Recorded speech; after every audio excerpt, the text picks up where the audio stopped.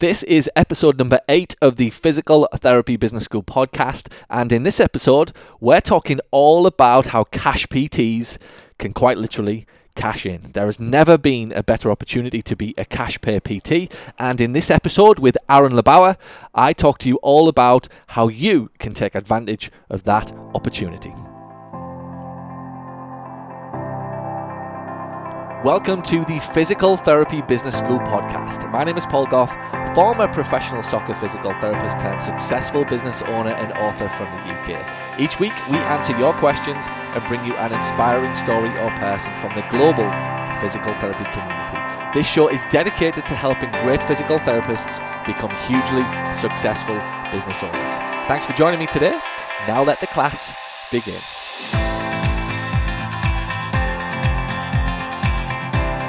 So let's get going with episode number 8, and before I dig into the show and tell you more about it and introduce my guest on this particular show, I just wanted to say, obviously I've had a week or two away from recording a podcast.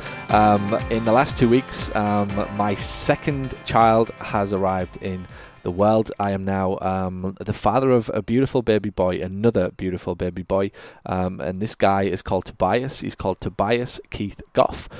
He arrived into the world on 16th of August 2016, just a couple of weeks ago at the time of recording this, at a very healthy weight of 10 pound, 2.5 ounces by C-section. You won't be surprised to hear. So as I left it in episode number 7, I told you that I was just about to give or just about to be a father for the second time. So in the last 2 weeks that's happened, and I'm ecstatic to announce Tobias's arrival into the world, and he's fitting in lovely to the family dynamics and home. And my first child, Harry, is having a very interesting time figuring out where he fits now into the whole dynamics of the family, and it's really, really cool to watch. But I'm happy to report he's healthy, his mum's doing great, Harry's doing great, and we're all just ecstatic and happy, and lots of people are impacted in such a cool way. So there's one thing about new life coming into the world: it often gives new life to the people who are already here.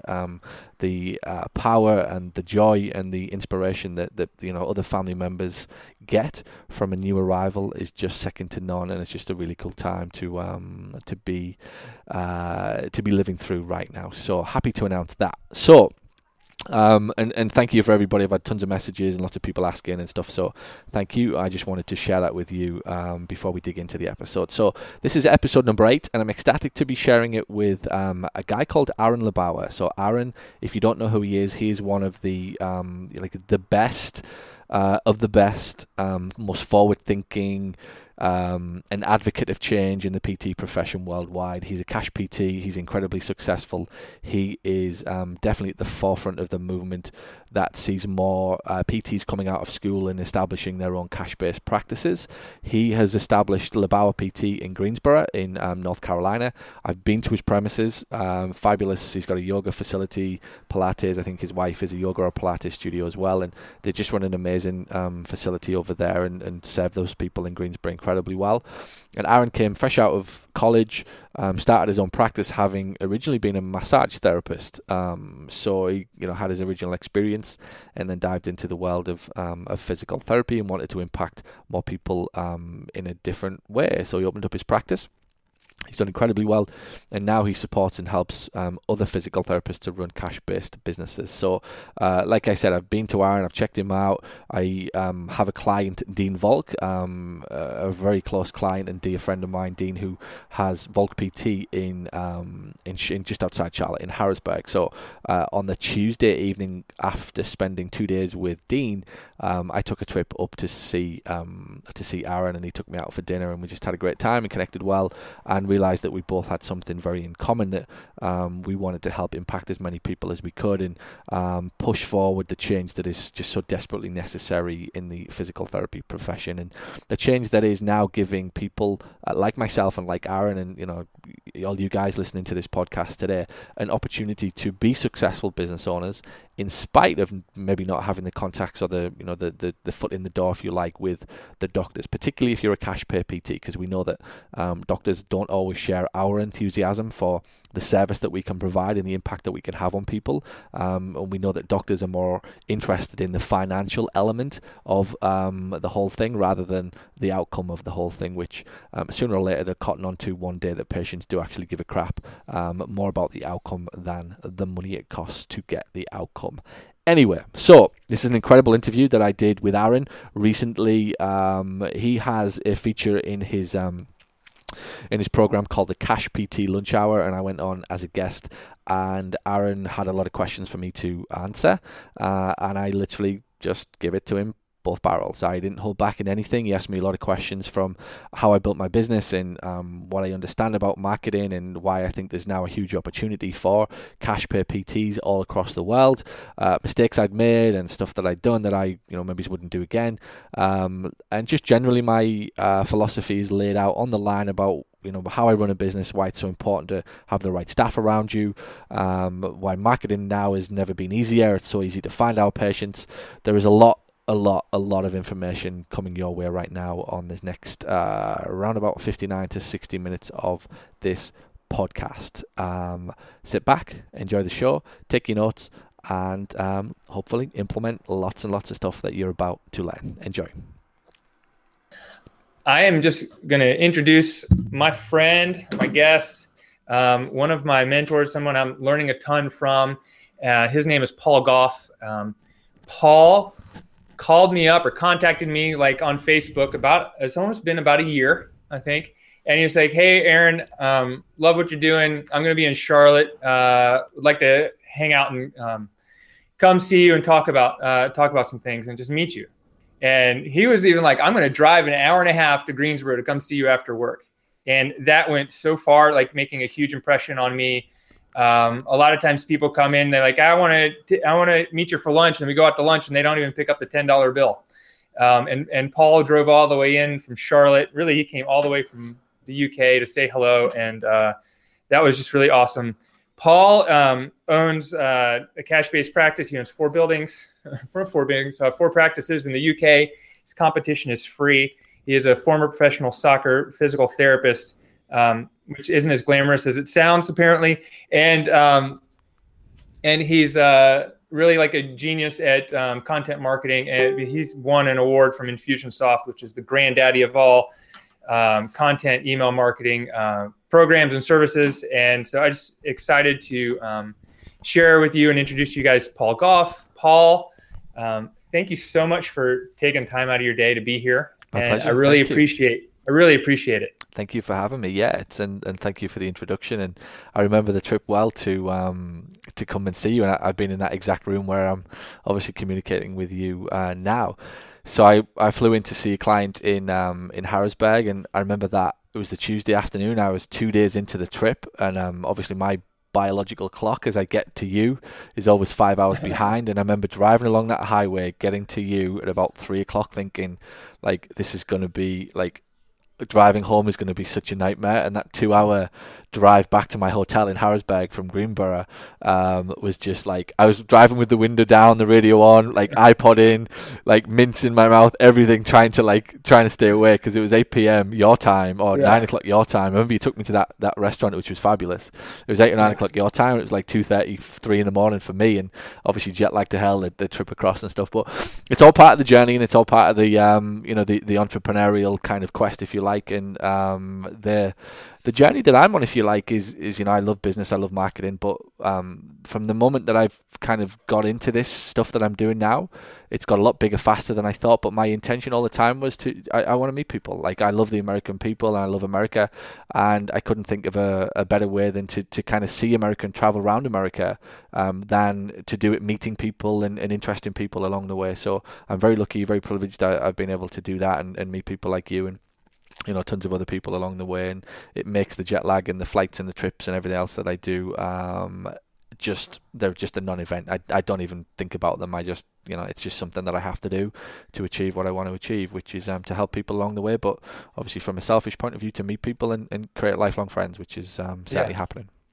Oh yeah, totally. Yeah, definitely. I mean, I feel the same way. It's like and a part of it is that I think you were mentioning earlier today on the other calls, like the technology makes the world so small. and just to be able to connect with you and feel, like even we sit down in person, but online, just have like that same kind of mentality and same focus and same thing. It's just like, oh, there's someone else who gets what I get. Yeah. And that's just so really cool. The internet makes that possible, and that is, we've never, despite everything that's going on, there's positives and negatives of everything that's happening in the world right now, but I don't think there'll ever be a bigger positive than what we're able to do right now. Me and you have had dinner in the East Coast of America, and we've had dinner in the West Coast of America in Anaheim, and whenever we speak, it doesn't feel any different whether we're speaking through Skype or through Google or face-to-face over an Indian restaurant. So it's pretty cool times, and if we use them and we look at what is possible, not what we think has been taken away from us by governments or insurance companies or whatever, you pretty quickly realize that anything's possible, and the only thing that'll stop you is time. Like, that's the only limit, to your life, basically. Yeah, totally. So why don't you give everyone an introduction, a little bit about how you get into physical therapy, and then how'd you, so I want you to just go like, how'd you get into PT? Like, how'd you know you want to be a PT? How'd you get into private practice? And what was it that triggered you like to make this huge change in your practice? Yeah, okay. So my background, I love sport. I'm a soccer, cricket is our, my family's big sport, cricket and soccer. So I always was kind of there or thereabouts as a player in both of the games, and I was kind of like almost to play both, and realized I was probably more educational. I was more education based than I was probably going to be a professional athlete. So I looked at it and thought, right, the best chance I've got of staying around this type of thing is to be a physio. I was always interested, fascinated by the body and things that went wrong with the body, and was asking questions from a young age. So it kind of became, I had three options. It was either sports journalism, because I love to write, so I kind of had an early love of writing and communicating and broadcasting, so I was kind of interested in that early doors. PE teaching, which was, again, a lot of people who kind of flirt with this type of thing. It's sports therapy, PE, physio, whatever. And then obviously the third one was physio. And when I first set off at college, we kind of have different systems, but it's all the same in the end. I didn't actually set out to do physio. I set out to do, I was going to go down the journalism route. Then after a year, I realised I'd made a mistake, so I had to go back and start my A-levels, as we call them again, which was like at 16, 17.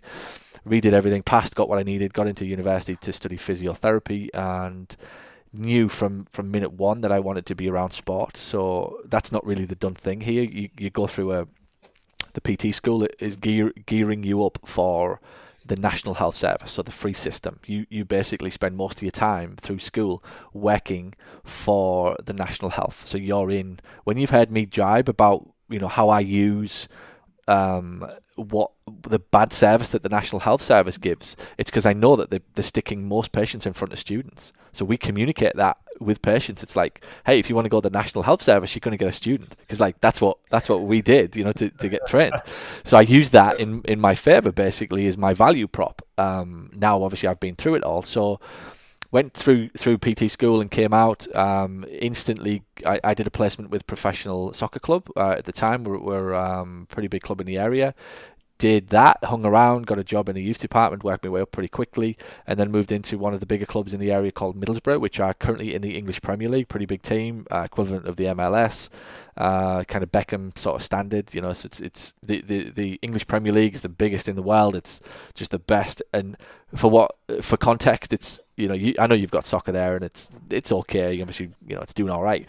But it's the equivalent of like the basketball or the NFL. Like soccer here is just like, soccer is just God. Like, it's the thing, front and back, every headline, everything. So to get a job in soccer was cool. We would fly all over the country. We would be away every weekend, running on the pitch in front of thousands of people, working with stars.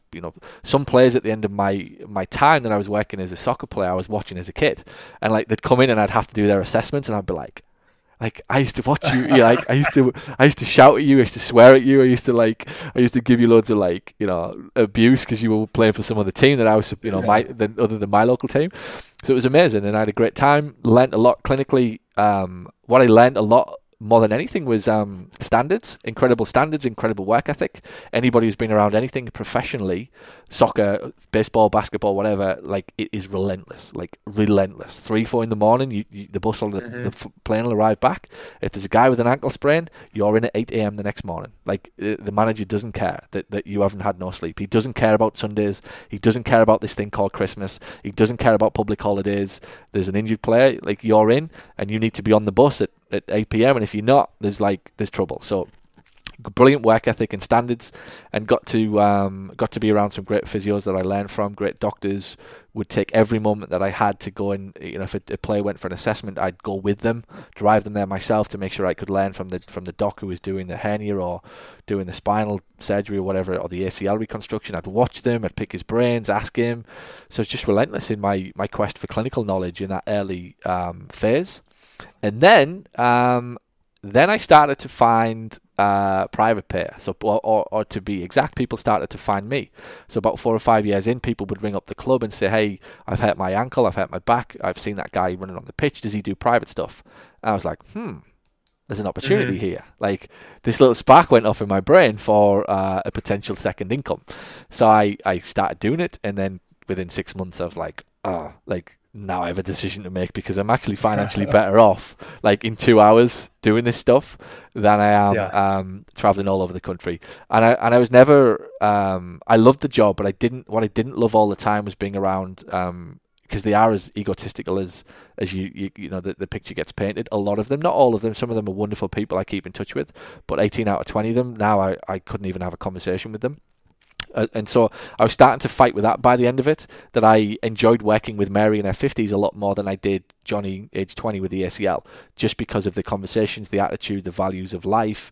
The conversations were just more like my type of conversation. So it became a no-brainer in the end that as I was flying away for like 2 days to go at the other end of the country, I was getting phone calls from patients who wanted to give me twice as much as I could ever earn as a physio. So the decision in the end became a no-brainer. So I quit.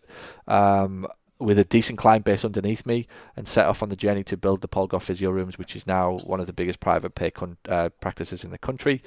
4 premises, 15 staff, around about 2,000 visits a month, almost all exclusively private pay, cash stuff. So very proud of what we've achieved. Couldn't have done it without my incredible team. And it's been a ride and a great journey, and loving every second of it. And long may it continue. That's awesome. Was it was that changed like quality of life for me? Kind of things. As an individual or for patients? Do you mean? As well as an individual? Was it like, all right, I got to take care of myself? Yeah. Absolutely. Because at 26, flying all over the country was cool, and we had a great time, and it was like probably my own ego was getting like massaged, and the press were ringing me asking me for updates, and I'd be on the telly, and people had seen me run on the pitch, and then I'd have my picture in the paper, and I'd be coming out of a changing room with like multi-million-dollar soccer players behind me and stuff. So it was fab, but I'm not motivated by that in any way. I'm very personal. I keep myself to myself. I love what I do, and I love the fact that people know what I do, but only because it helps me to build bigger businesses. And so I was never really ever going to be drawn to that lifestyle. Weekends were non-existent. Driving to work on Christmas Day, all that type of stuff was always going to get in the way of where I wanted to go with a family and stuff like that. And looking back, I realized I'm just too entrepreneurial. Like, if you tell me what to do, I'll fight with you. Like, I'll fight everything. I'm the world's worst person to take instructions from anyone. So I'm like, if there's ever such a thing as unemployable, it's me. Like, because I just resist everything. I know that. I know that so much. I'll challenge everything. I want to know why. Like, you want me to be at the the dinner table at 6:30. It's like, can we do it at 6:45 instead? But I'm aware of that, and it's one of my things that I have to curb a little bit. So lifestyle. And one thing I realized, and still to this day, working for 5 full seasons in professional soccer where I never got a weekend off, like when it gets to a weekend now, it's just like, oh, this is just so cool. Like, that I can just go where I want and do what I want. Sometimes you have to go through that thing first, the pain of it, to really appreciate what it is that you have and the life that you have, so love it, don't regret it one bit, never look back. Even a week later, 2 weeks later, when I quit and I seen like the pre-season pictures in the paper, another physio standing in my place, not once did I look at and think like, I'm so pleased. The Paul Goff physio rooms for me became my new baby and the new project that I have kind of invested every ounce of my energy and life into ever since then. So yeah, it's been good.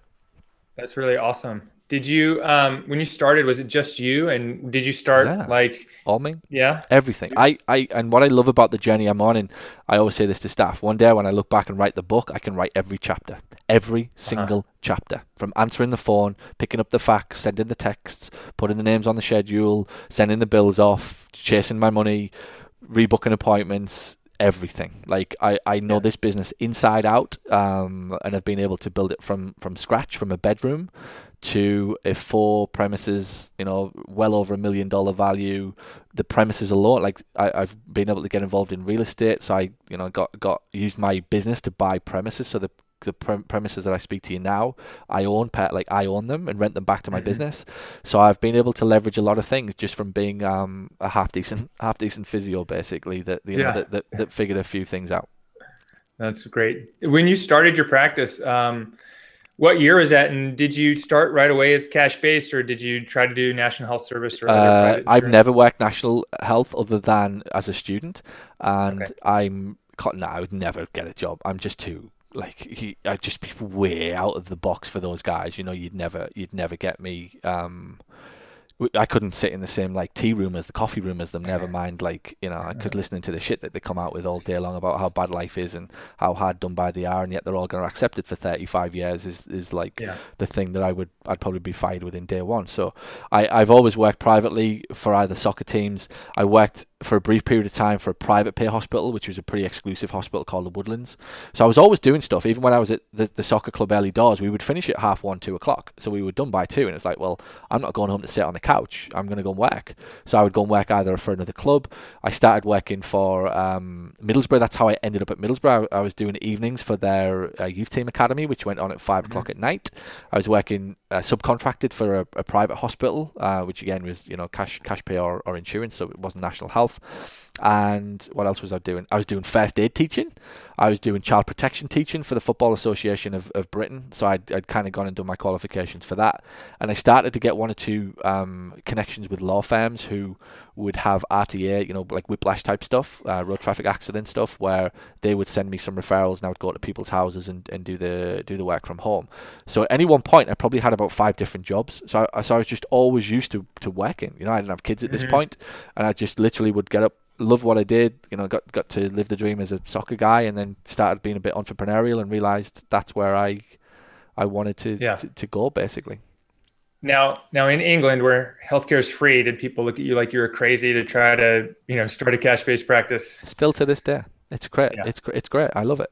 So yeah, they do, because it's the change. It's the fear of the unknown, and a lot of people will accept their adversity and their struggle over the potential for change. It's just the way it is. It's don't get me wrong. There's a lot of private pay practices in this country, but they exist on. And I did as I launched originally. As I launched into becoming a business, it was like, I've got to now go network with third-party referrals, workers' comp style stuff, RTA lawyers, big businesses, fire brigade, local councils who would subcontract out to the likes of our businesses. So I existed on that type of thing in the beginning. I was 80% paid for by like a HR department or an agency in the middle who was paying the bill on behalf of a workers' comp guy or whatever. So that's what it was, and that's how most clinics in this country exist, because they all are frightened of the free. It's like, how are we ever going to get people to pay out of pocket and decent money when they've got the free option? So still to this day, yeah, people think I'm crazy, and long may it continue. Yeah, long may it continue. So what is it that you're able to do, or how are you able to convince patients to come and see you and pay £100 or 150? How many pounds? Yeah, so it'd be like £98, so like equivalent right now $150. Although since Brexit, it's probably less. So like the exchange, it's pretty painful for people going over to the US right now. I gotta get you to bring me some scooter parts next time you come. Yeah, we'll do. No problem. We'll get them from Europe. Yeah. So If I'm allowed to talk to anybody in Europe anymore. I don't know if we can do business with Europe anymore. It's all up in the air right now. Right. So how do I get people to pay for physical therapy or physiotherapy in a country with a free healthcare system? It's quite simple. I don't market or advertise myself as a physical therapist. I don't do physical therapy. I'm not, to all intents and purposes, it's just the thing that I know how to do. But what I do is solve solutions to specific problems with my external marketing, my internal communication, and this thing called physical therapy is just the thing that I do and the skill that I have to achieve the outcome that a bucket of people want to have happen. So I said this on the call, and the best way to explain it is if it was me and two presidents or another guy running for president, he'd have physical therapist on it. I'm a physical therapist. Mine would say, I help people who are nervous, frightened and skeptical, who have no clue what to do about their real health, are frightened about taking pills, don't want to risk surgery, fearful of losing their independence and mobility, and are looking for a solution, but are just a little bit stuck right now. That's who I build a business for, and at no point do they know we're a physical therapist until they've even decided to do business with us. It's completely irrelevant. Yeah. No, I totally get it. So it's one of those things I see a lot of people, when I look at their websites, it's like, I did this training, that training, I've got all these qualifications, X, Y, and Z, and it says nothing about what the patients are doing. I mean, right? It means nothing to the patient, and it's hard for us to accept, and it's hard for us to understand, because again, you've been through school and you're talking to physical therapists, and again, we just spoke about this. I firmly believe that the internet will have made the fact that physical therapists can connect with each other all over the country all night long on Twitter has probably made communication within practices worse than ever, because everybody's communicating with each other in that language, that tonality, which is fine for us guys, we get it. But for Joe Public, Joe 32-year-old who's a plumber, a bricklayer, a plasterer, a joiner, a housewife, a grandmother of 3, she has no clue what we're doing, and never has, and doesn't care. She just wants to be able to sleep at night or play with her grandkids in a swing park. And if we communicate with her in that language, we take our businesses to the moon. If we start speaking to her about pain, and even, I've said this before, even back pain and mobilizations and function and all this other crap that people are spouting is just ridiculous. It's like it's going straight over their heads, but it's happening because the patient's going, oh yes, that sounds wonderful, Mr. LeBauer.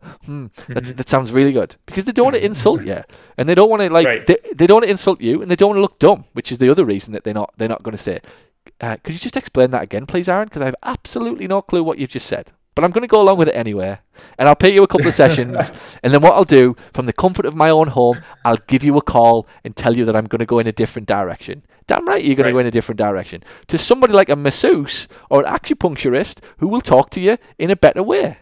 And it's not because it's cheaper, it's because they're talking to you in a way that you can understand. Right. So how do we, as physical therapists who are in this analytical zone in our heads where we have to do all this analytical stuff, how do we communicate this stuff to our patients? What's the best way to do that? Like someone on this call is just like, I haven't heard this before. What are they talking about? This is not true. How did we get out of that analytical side and really speak to a patient's wants, needs, and desires? Ask, listen, repeat. That's it. Yes. What's the best question to ask? What do you want to achieve? What's your current understanding of what a physical therapist does? What problems are you living with? What value can I bring to your life? What's stopping you from doing? And all I'm going to do in my evaluation is repeat exactly what they've told me. So you said to me that the number one thing that you want to achieve is X. Okay, great. Well, my treatment plan will be this, this, and this, and it's going to take us a couple of weeks. And by the end of it, you'll be on the 18th hole playing golf with your buddies. And this thing called value that the PT profession around the world keeps trying to tell every single one of its members that we need to add value to our patients' lives. Okay, well, it starts with fucking asking them what value actually means to them. Not me and my big high horse with all of the names after my letters after my name, or my name above a shop, assuming ignorantly and arrogantly as crap what value means to you, Mrs. 52-year-old in Harrisburg who is right now fearful, nervous, skeptical, got a husband chirping away saying, hey, don't go waste your money there, a work colleague saying, hey, go try chiropractic because it's cheaper and they only have to go once and they'll do this, and you just get these clicks and everything's all right. Or little Johnny who is a niece or nephew or whatever saying, hey, go try acupuncturist. Confused as hell. So if I just ask her and say, hey, have you tried physical therapy before? So before I assume that you have, and even if a doctor sent you to see me or a friend has referred you to see me, let me just make sure that you know what I do. Because I guarantee if you ask that question, they'll go, no. But I'm here anyway. Well, why are you here? Because I really need to do something. I just don't know what. So I'm kind of taking part in this process, but I'm not all in yet. Until you start to ask me. But if you ask me one or two simple questions about what I want to achieve, and I tell you that I don't know what physical therapy does, and I say, hey, well, okay, I want to be able to play golf. Okay, well, what we do here at Labauer PT is we help people get back on the 18th hole with less knee pain so that they can play 3 rounds of golf a week, so that they can make it to the 19th hole and have a beer with their buddies and escape their wife for 3 afternoons a week. How does that sound? Oh, that sounds awesome. That's what I do. That's what physical therapy does. That's what I do. Yes. Would you like to proceed with treatment? Yeah, of course. Okay, let's sign you up. I'll give you my wallet. You're going to have to... No. Because that's what we do. That's what physical therapy really, really does. In the middle of all of that, we've got these nags and snags. We've got these toolboxes of TMR, of massage, of exercise, of whatever else. But it means nothing to the patient. It means everything to us. Why wouldn't it? Because we spent $100,000 getting them. So it really means a lot to us. But it means jack to Mary. Like, she don't care. Like, I don't, I've said this again, I don't care when in America, for however much of my life, which I am, when I phone home to speak to Harry, my mum, or whoever, I don't care what phone it is. I just care that it connects me to Harry. I can read him a story at 8 o'clock. So I don't obsess over whether it's I don't even know what it is. I just know that when I press a button, it gets me to where I need to be, which is connected to Harry. And physical therapy is exactly the same. If we obsess over the physical therapy and the skills, it's the equivalent of obsessing. Like, you would never put the phone down, have it, you're the other side of the country, and you're ringing home to your wife and kids. You put the phone down, okay? And you don't feel amazing. You don't look at the phone and go, wow, that was so cool. Like, I'm so thankful of, this thing in my hand. Like, you go, I feel so good because I've been connected to my kids. I've been so good because I heard their voice. They saw me. Like, they know I'm still around. They know I haven't left them. Like, that's what it's about. This thing just happened to be the thing that made that happen. But none of us obsess over it. Physical therapy is no different. Right. It's you've mentioned it a lot. It's the transformation that we can provide to people. Can you tell us about what does that mean to you? So the transformation is the thing. So a lot of physical therapists think that we're in the pain business. We're not. Like, we don't get dollars for eradicating pain. 99 out of 100 people who arrive through their practice of our practices have lived with it for weeks, months, and days, and probably years sometimes. So if all we're doing is communicating about pain, we are shoppable. Like, we are basically, picture yourself, if you do pain at your practice, you communicate about pain, you market about pain, you ask them how their pain is repeatedly. Picture yourself on the middle shelf of an aisle in Walmart, where they can go buy some ibuprofen, some paracetamol, and Labauer PT. Labauer PT is $150 for pain relief. Ibuprofen is $7.99 for pain relief. Paracetamol is 99 cents for pain relief.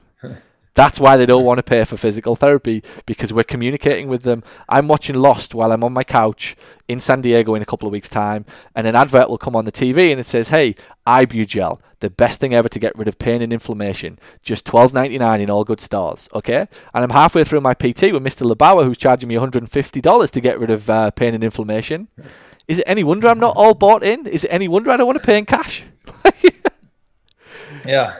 Let's. Awesome. This is what's going on. This is what's going on. It's just not being spoken about, and this is how you and I make decisions.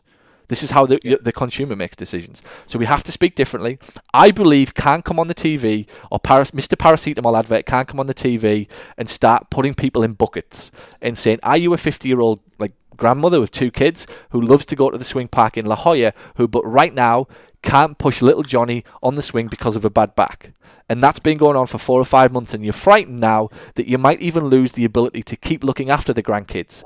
The reason that you exist, the reason that you live, the reason that you get out of bed on a morning, because you're fearful that your kids are going to look at you slowing down, thinking that you can't cope with the kids. So now their kids think, hey, we don't want to hinder you, mother, so we'll take the kids away from you. So we'll just leave you to slow down and figure this thing out for yourself. If that's you, I can help you. That's what I do. I help that person. Mm-hmm. But Mr. Ibuprofen advert can't do that. Like, Mr. Walmart can't do that. Nobody else is doing that. So the company that can do that, the company that can stay, like, can get big.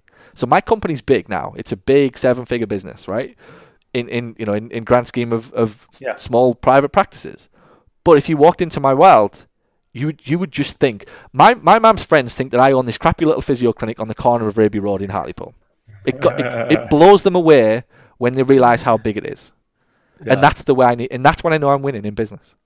Because it just feels small. And eventually when they start to realise how big the business is and the organisation is, when they come in for treatment, they're like, wow, like, I didn't realise you'd gotten so big. And I'm like, no, let's keep it that way. Please don't tell anybody. Like, let's stay as small as possible so that I can communicate with you in such a way that nobody else can. And that's the secret to big business these days, is like a big business chopped up into small fragments that serve small pockets of people exceptionally well, better than anybody else. And that applies in every single business. Yeah, awesome. I want you to tell me about two things I'm thinking. I want you to tell me about who are you serving, like who's your perfect patient, and how are you getting that message out to them? So my perfect patient's Mary. She's 53. She has 2 kids, 3 grandkids. She loves Pilates. She loves to go to yoga. She likes a coffee. She likes to walk. She values her health. She works part-time. Her husband has a full-time job. He earns $100,000 a year. They live in a nice home, like 2 or 3 mile out of the town. Like, she is active. She values health and doesn't want to rely upon painkillers. She's got her parents who are in their 70s who are slowing down. One of them's in a wheelchair, and she's looking at them thinking, that's me next, and I don't want to be there next. So she's going to do anything and everything she can to protect that independence and mobility. Yeah. Okay. Not absolve herself from pain, protect herself from independence and mobility. Now that is my perfect patient. Okay. Everybody in business needs to know their version. Whether that's Johnny, age 27, who likes to go to Iron Tribe Fitness. He's there 3 hours a day. He's taking every supplement they can. He gets confidence because he looks great and he feels good. That means he gets the girls. The guys think he looks great in the new shirt. Whatever. You have to be able to articulate your guy like that. And if you can't, marketing will never work for you. So I can find Mary now, and I know where Mary is. She's in the 93% of people that that people have probably heard me speak about, who are being neglected, overlooked, and underserved. She's not in the 7% of people who are being given referrals to by doctors, and given get rid of the word referral and replace it with certainty, because that's all a doctor does. A doctor doesn't write a script for a referral; he writes a script of certainty, which means that patient doesn't have to make a decision about what to do next. The frightening thing is there are 93% of people, and it's a study proven, done, Fritz and Child, 93% of people walk into their clinic, the local doctors today with low back pain, not given a referral, despite the evidence suggesting that if they were, care and treatment time and costs would be down. So physical therapists have 2 options. You go fight it out for the 7%, or you go learn how to talk to the 93%. And if you do, you win the league because you're in the league of your own. Like, there's only you doing it. So I talk to Mary through Facebook because I know she's on there. Like, my mother's obsessed with Facebook. 55, my mum, I think she is now.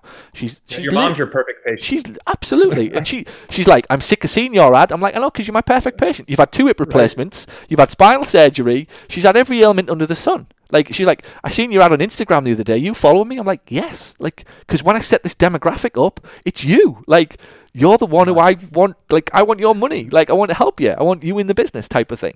So she's my perfect patient. So she sees my ads everywhere. So I know she's on Facebook. I know that because she's 55, she's still in that transition of reading newspapers. So when my mother goes to my grandmother's house every day, which she does, my mother doesn't buy a paper anymore, but she reads it in my grandmother's house every day. Massive difference.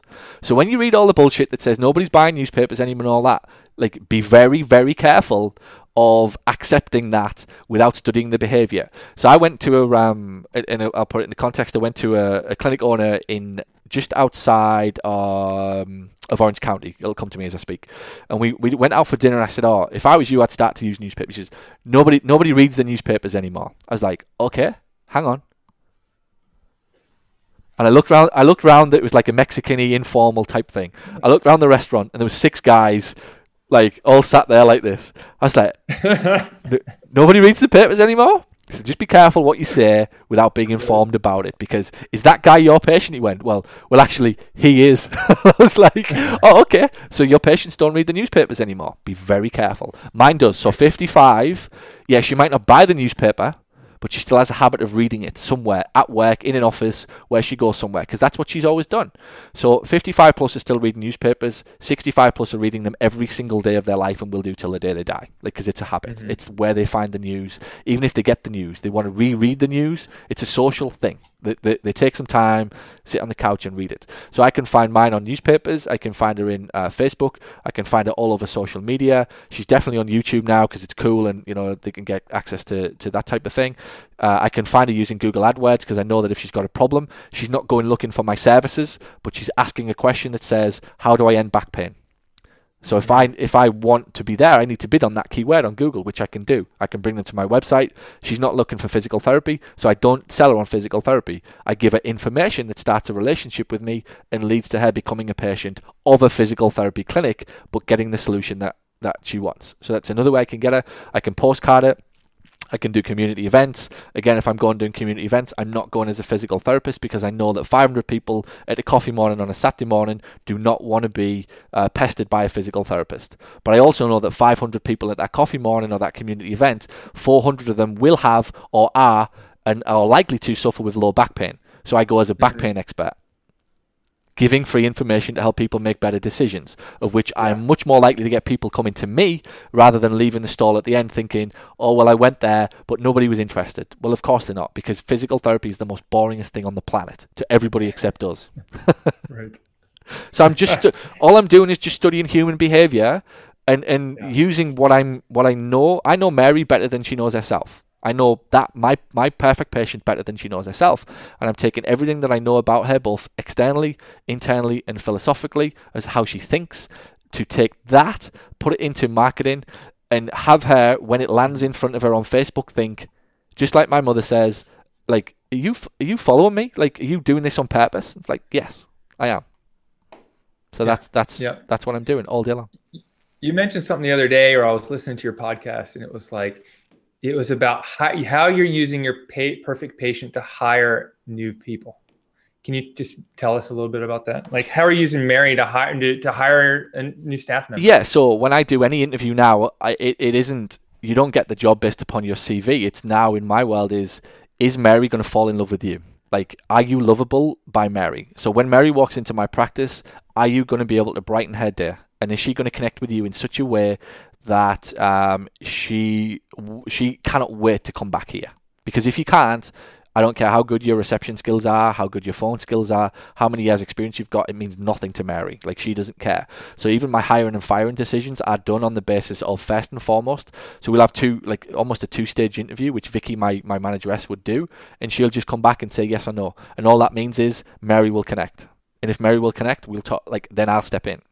So I'm judging everything on that, and I have a very interesting equation, if you like, on how I select. So Mary's obviously 50 plus, 60 plus, 70 now in my practice coming through the doors, because those guys are being more active and there's more money around at that level in the baby boomer. There's money around everywhere, but those guys have got it on there, because their mortgage is gone and kids are gone or whatever. So when I'm thinking of it, I'm looking for an employee probably in their early 20s who is full of energy, full of life, full of just this carefree kind of attitude that Mary once had, because it reminds Mary of herself. And secondly, it reminds Mary of Mary's grandkids. So when Vicky, Rachel, Jess, whoever it is in their early 20s is full of life, carefree, just wonderful, like everything's happy, everything's positive, they don't care about recessions and like tax hikes and all this crap that's going on. Mary has an escapism when she comes to my practice now, because Jess, Rachel, whoever, has that energy about life. It's not somewhere in the middle. So Mary connects with that age group perfectly well. Again, all thought out, all strategic, all comes from understanding who my patient is inside and out. Yeah, I love it. That's awesome. I was listening to, I think it was your podcast, and I was listening. I was like, yes, that's it. That's because I'm hiring someone right now, and it's just like, I was like, that's that decision. And I've found someone who I'm pretty sure is going to do that. And I'm really excited. And I was just doing some training with her yesterday, and I was like, this is what Paul's talking about. And it's, exactly. And I just wanted to make sure everyone got that, because it's not just about the patients. It's not about attracting patients. It sounds like it's attracting everything that you want in your life is focused around this kind of idea and goal of like, who's your perfect patient and what's my mission and where are you going? Does that sound like what? 100%. Every problem that every business owner has comes from his inability to understand who his customer is. Externally, internally, and philosophically. And what that means externally, 99.9% of people communicate with their customers externally, all about back pain or physical therapy. If you notice what I do, I communicate internally. So I communicate on skepticism, nervousness, fear, doubt, resentment, even a little bit of anger. There's a crap load of resentment in both of our countries right now because your copay is higher than ever, right? Your monthly payments are higher than ever and they ain't going down. And your Mr. Customer now realizes that his copay is higher, his out-of-network costs are higher, and his monthly premium is higher because he's paying for some other sod's healthcare. Like, that's what's going on inside. It's happening here in Britain. So when they come and see me and I say, hey, $150 a session, don't think for one second that my customer isn't going, well, I've already paid my taxes. And they just got hiked last year as well to pay for all the benefits, the houses, everybody to get like everything for nothing, etc. So that's the philosophical level. So when you communicate both internally and in your marketing, if you communicate externally, you'll lose. If you communicate internally, you'll win.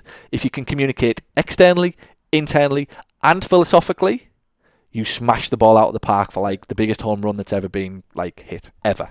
Yeah.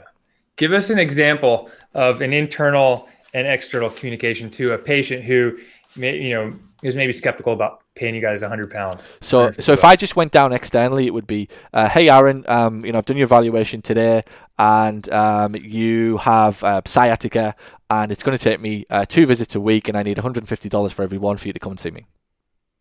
Yeah, standard, right? That's what everyone does. Yeah, seen it. I've been in clinics in about 15 different states in the US in the last 18 months. As you know, I travel everywhere. I make a point of going to work with my clients. I get on the ground floor with them. I watch their evaluations. I listen to their communication, and I come back. And at the end of the day, I just sit there and go, like, you know, that secretary that you told me that was good, like, she's gone. If you're asking me for your thing, she needs to shape up or ship out, like one of the two, because she's costing you a fortune.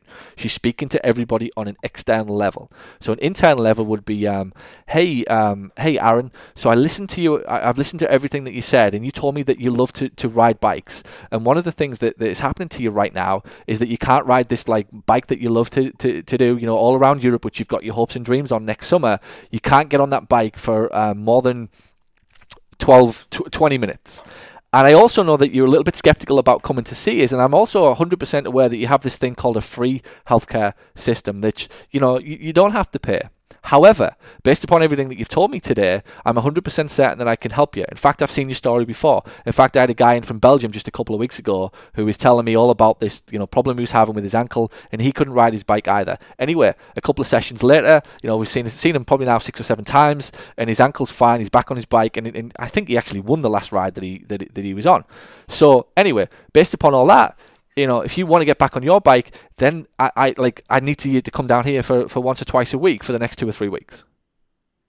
Oh yeah. External, internal, and philosophical. Yeah. In the That's process. Awesome. So if I've done my marketing right and they've responded to an ad, I need to find out what they've responded to. So there's something in that ad that moved them. Of 600 words in my newspaper ad, there will be 10 words in an order that cause them to pick up the phone. I need to find out what those 10 words were, collectively what they mean. So it could be independence, it could be mobility, it could be avoiding surgery, it could be avoiding painkillers.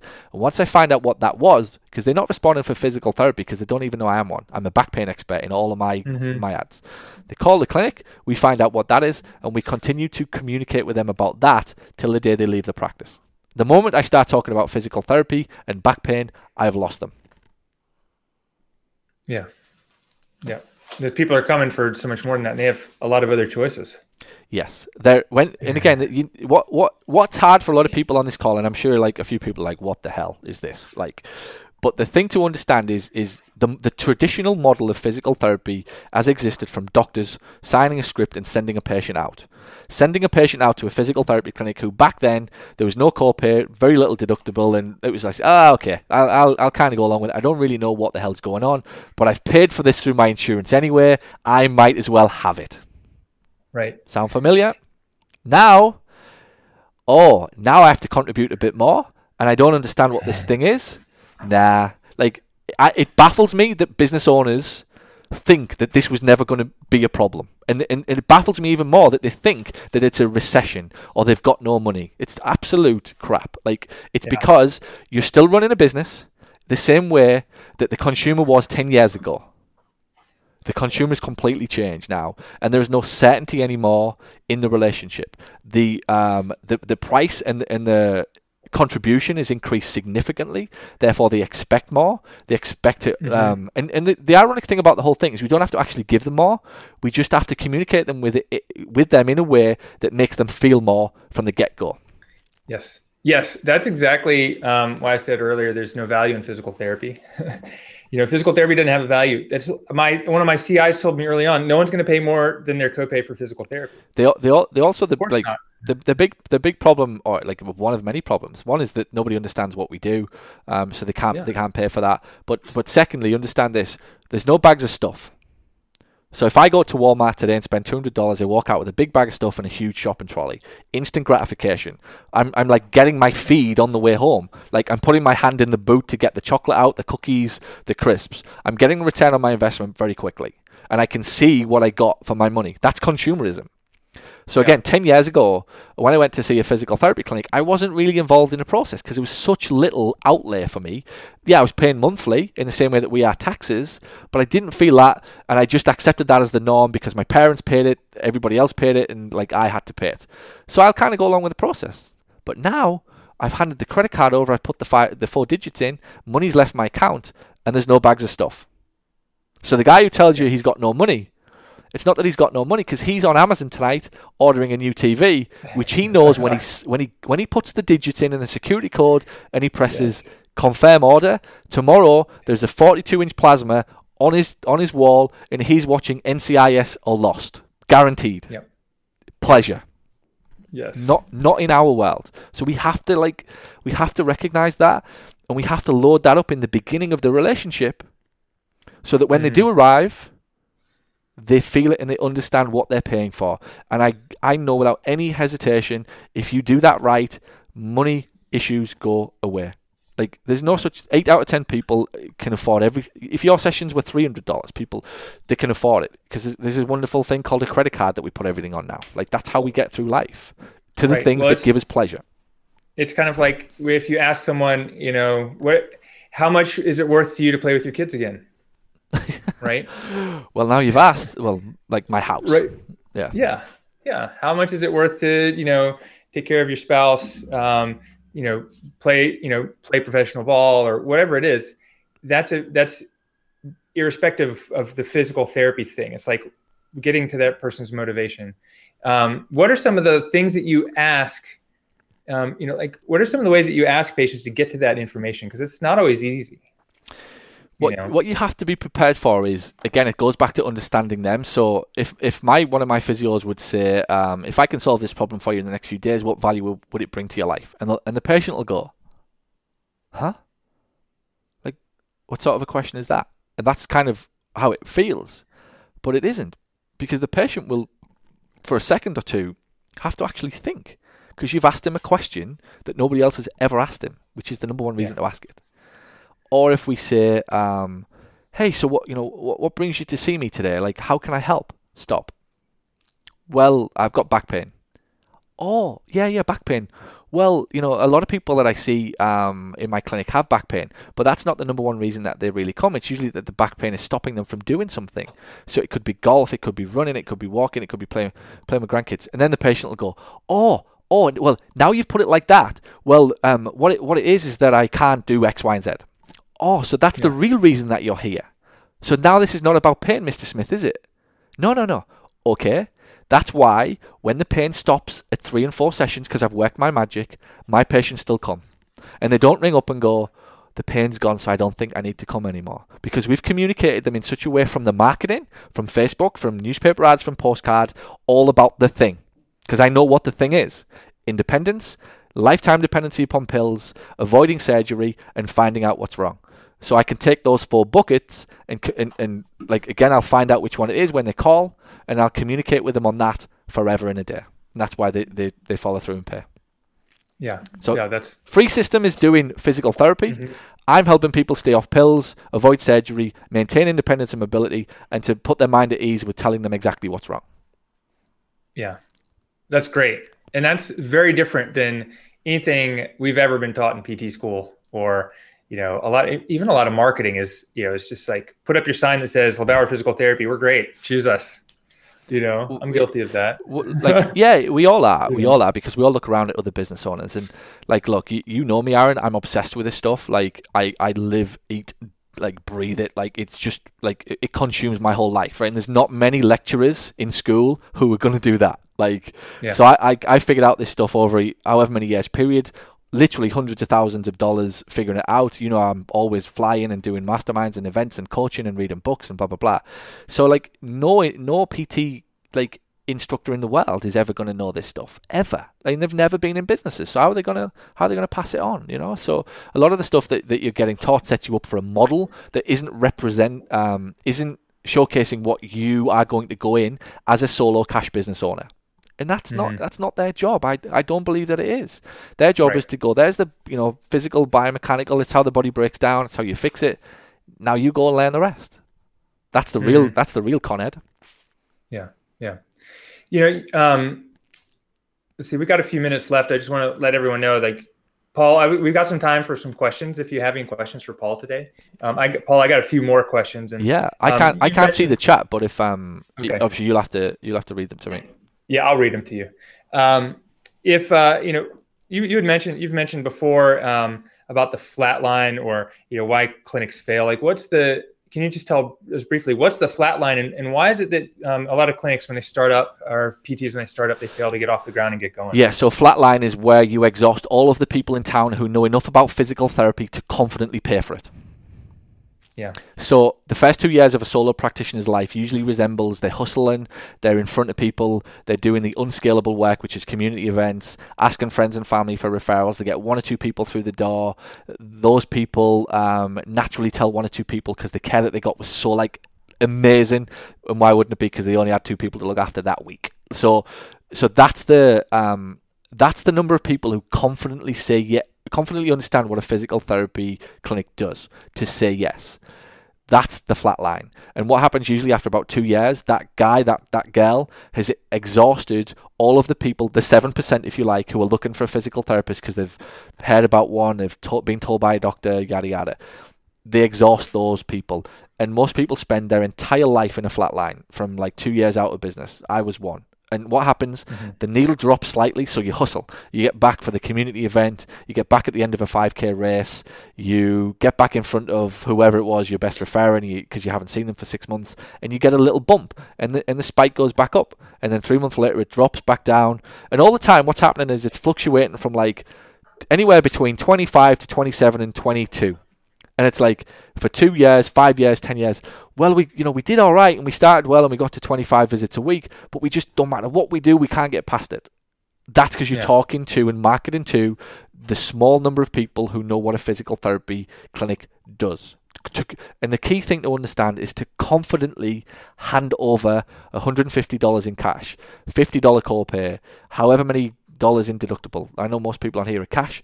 So with you guys, it's even, and me, it's even more that we have to build confidence into that relationship. So that's the flat line. Most businesses exist in it forever after about 2 years. Mm-hmm. What's the number one thing someone can do to get beyond that?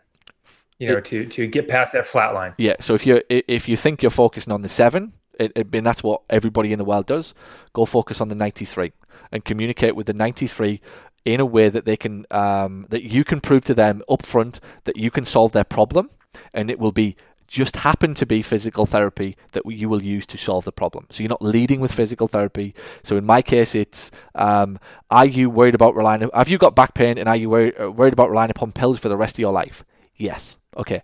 I'm your man. I just happen to be a physical therapist. Are you a 32-year-old CrossFit athlete who has got a shoulder problem and has for 3 months, who thinks it's his form because everybody else around him is telling him it's his form, but maybe suffering with supraspinatus tendonitis? If so, I'm your guy. Yeah. So tell me, so I know a lot about you and what you're doing, but and you use systems. So you like systematize or systemize, you rocket ship, you're selling through this automation. Tell us real quick, like what's the most simple automation that you use that's the most effective? Email. Like what's the thing, like, Easy. Email? Not even for debate. Email. Like anybody you tell, I went to I spoke at a physical therapy conference a few months ago, and there was like some debate over like social media and email marketing and all this stuff, and a few people like, hey, it doesn't work anymore, just like nobody reads newspapers anymore. It's like, yeah, good one. So I got up right at the end of the 3 days and I said, so can I just have a show of hands who doesn't think who thinks that email marketing is a waste of time? And 95 of them went, me. I was like, hey, can you just let me know who bought your ticket for this conference through an email? And they all went right. So it's listen, let's stop the bullshit again. If you're going to say something and you're going to make a decision on it, let's figure out it first. So email marketing works if you do it right, because I'm not sending emails that are, hey, book an appointment. I'm sending an email that says, hey, John, I just wanted to let you know, if you are suffering with back pain and you're worried about taking pills, then I have some information I have to help you. If you just continue to read one or two of my emails, I'm sure you're going to find something informative and helpful and might help you sleep at night, might put some peace of mind, yada, yada. So those emails are getting open, but not an email that says, I'm a wonderful physical therapist, I'm the best ever, I've written a book, and I'm a ex-professional soccer physical therapist, and you should definitely come and see me, and I've moved out of network and I'm cashing. It's like, I'm not going to reply. I'm not even going to open that after email number 1. So email marketing is the best way ever. How are everybody on this call? How's everybody on this call? Email. Because not because email, because of the email. Relationship that you've built through email, Aaron. Let's get it right. Because people trust you. You've communicated with them in such a way that they can resonate with your story because they have a similar story. You've told times of your challenges and your struggles and your wins, stuff that's going on in your life. And you've just happened to use email to do that. Right. In the same way that we just happen to use physical therapy to get people to walk further. Everywhere we look around the world, the same thing is happening, and us business owners are being influenced and impacted in certain ways. And then we go to work the next day, we open the door of our clinic, and we stop being the guy. We start acting differently than the guy that's been influenced ourselves, because we think, our business is different. Well, we're a cash PT. Nobody's going to do that. We're cash PTs. Nobody reads emails. We're a cash PT. If you're going to live like that, your whole life will just be absolutely torturous. Know the word. So figure out how you're being impacted and just put it into your business. Yeah. Awesome. I love that. So what's next for Paul Goff? Tonight, changing nappies.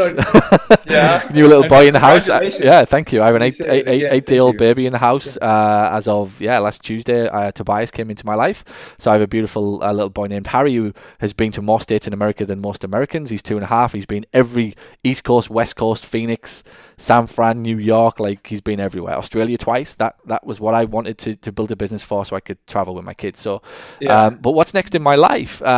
Business. Yeah, I love business and continue to invest and engross myself in this stuff and continue to share what I know with business owners, to travel, to meet business owners, and to impact this community worldwide as best as I possibly can in the fastest way. I'm very direct and very blunt for a reason, because my sole goal is not to be liked, it's to help people to be successful as fast as is possible, and I'm very aware that my style is that way. So if it's people take it the wrong way or whatever, then again, I don't really care, because I'm not here to be liked. I'm here to help you be successful and give you all of this information to you as fast as possible. It makes you very likable.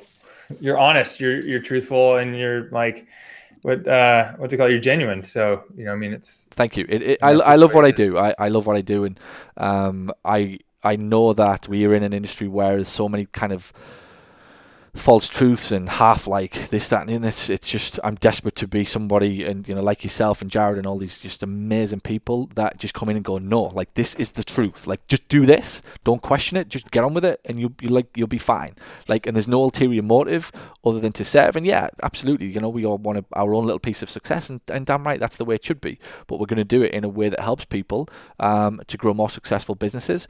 And what I love about that, and I said this to Jared Carter recently, I don't know if I said it to you, don't ever forget what we do as physical therapists. So if we figure out marketing, we impact more people, and our impact improves health. That's the bottom line.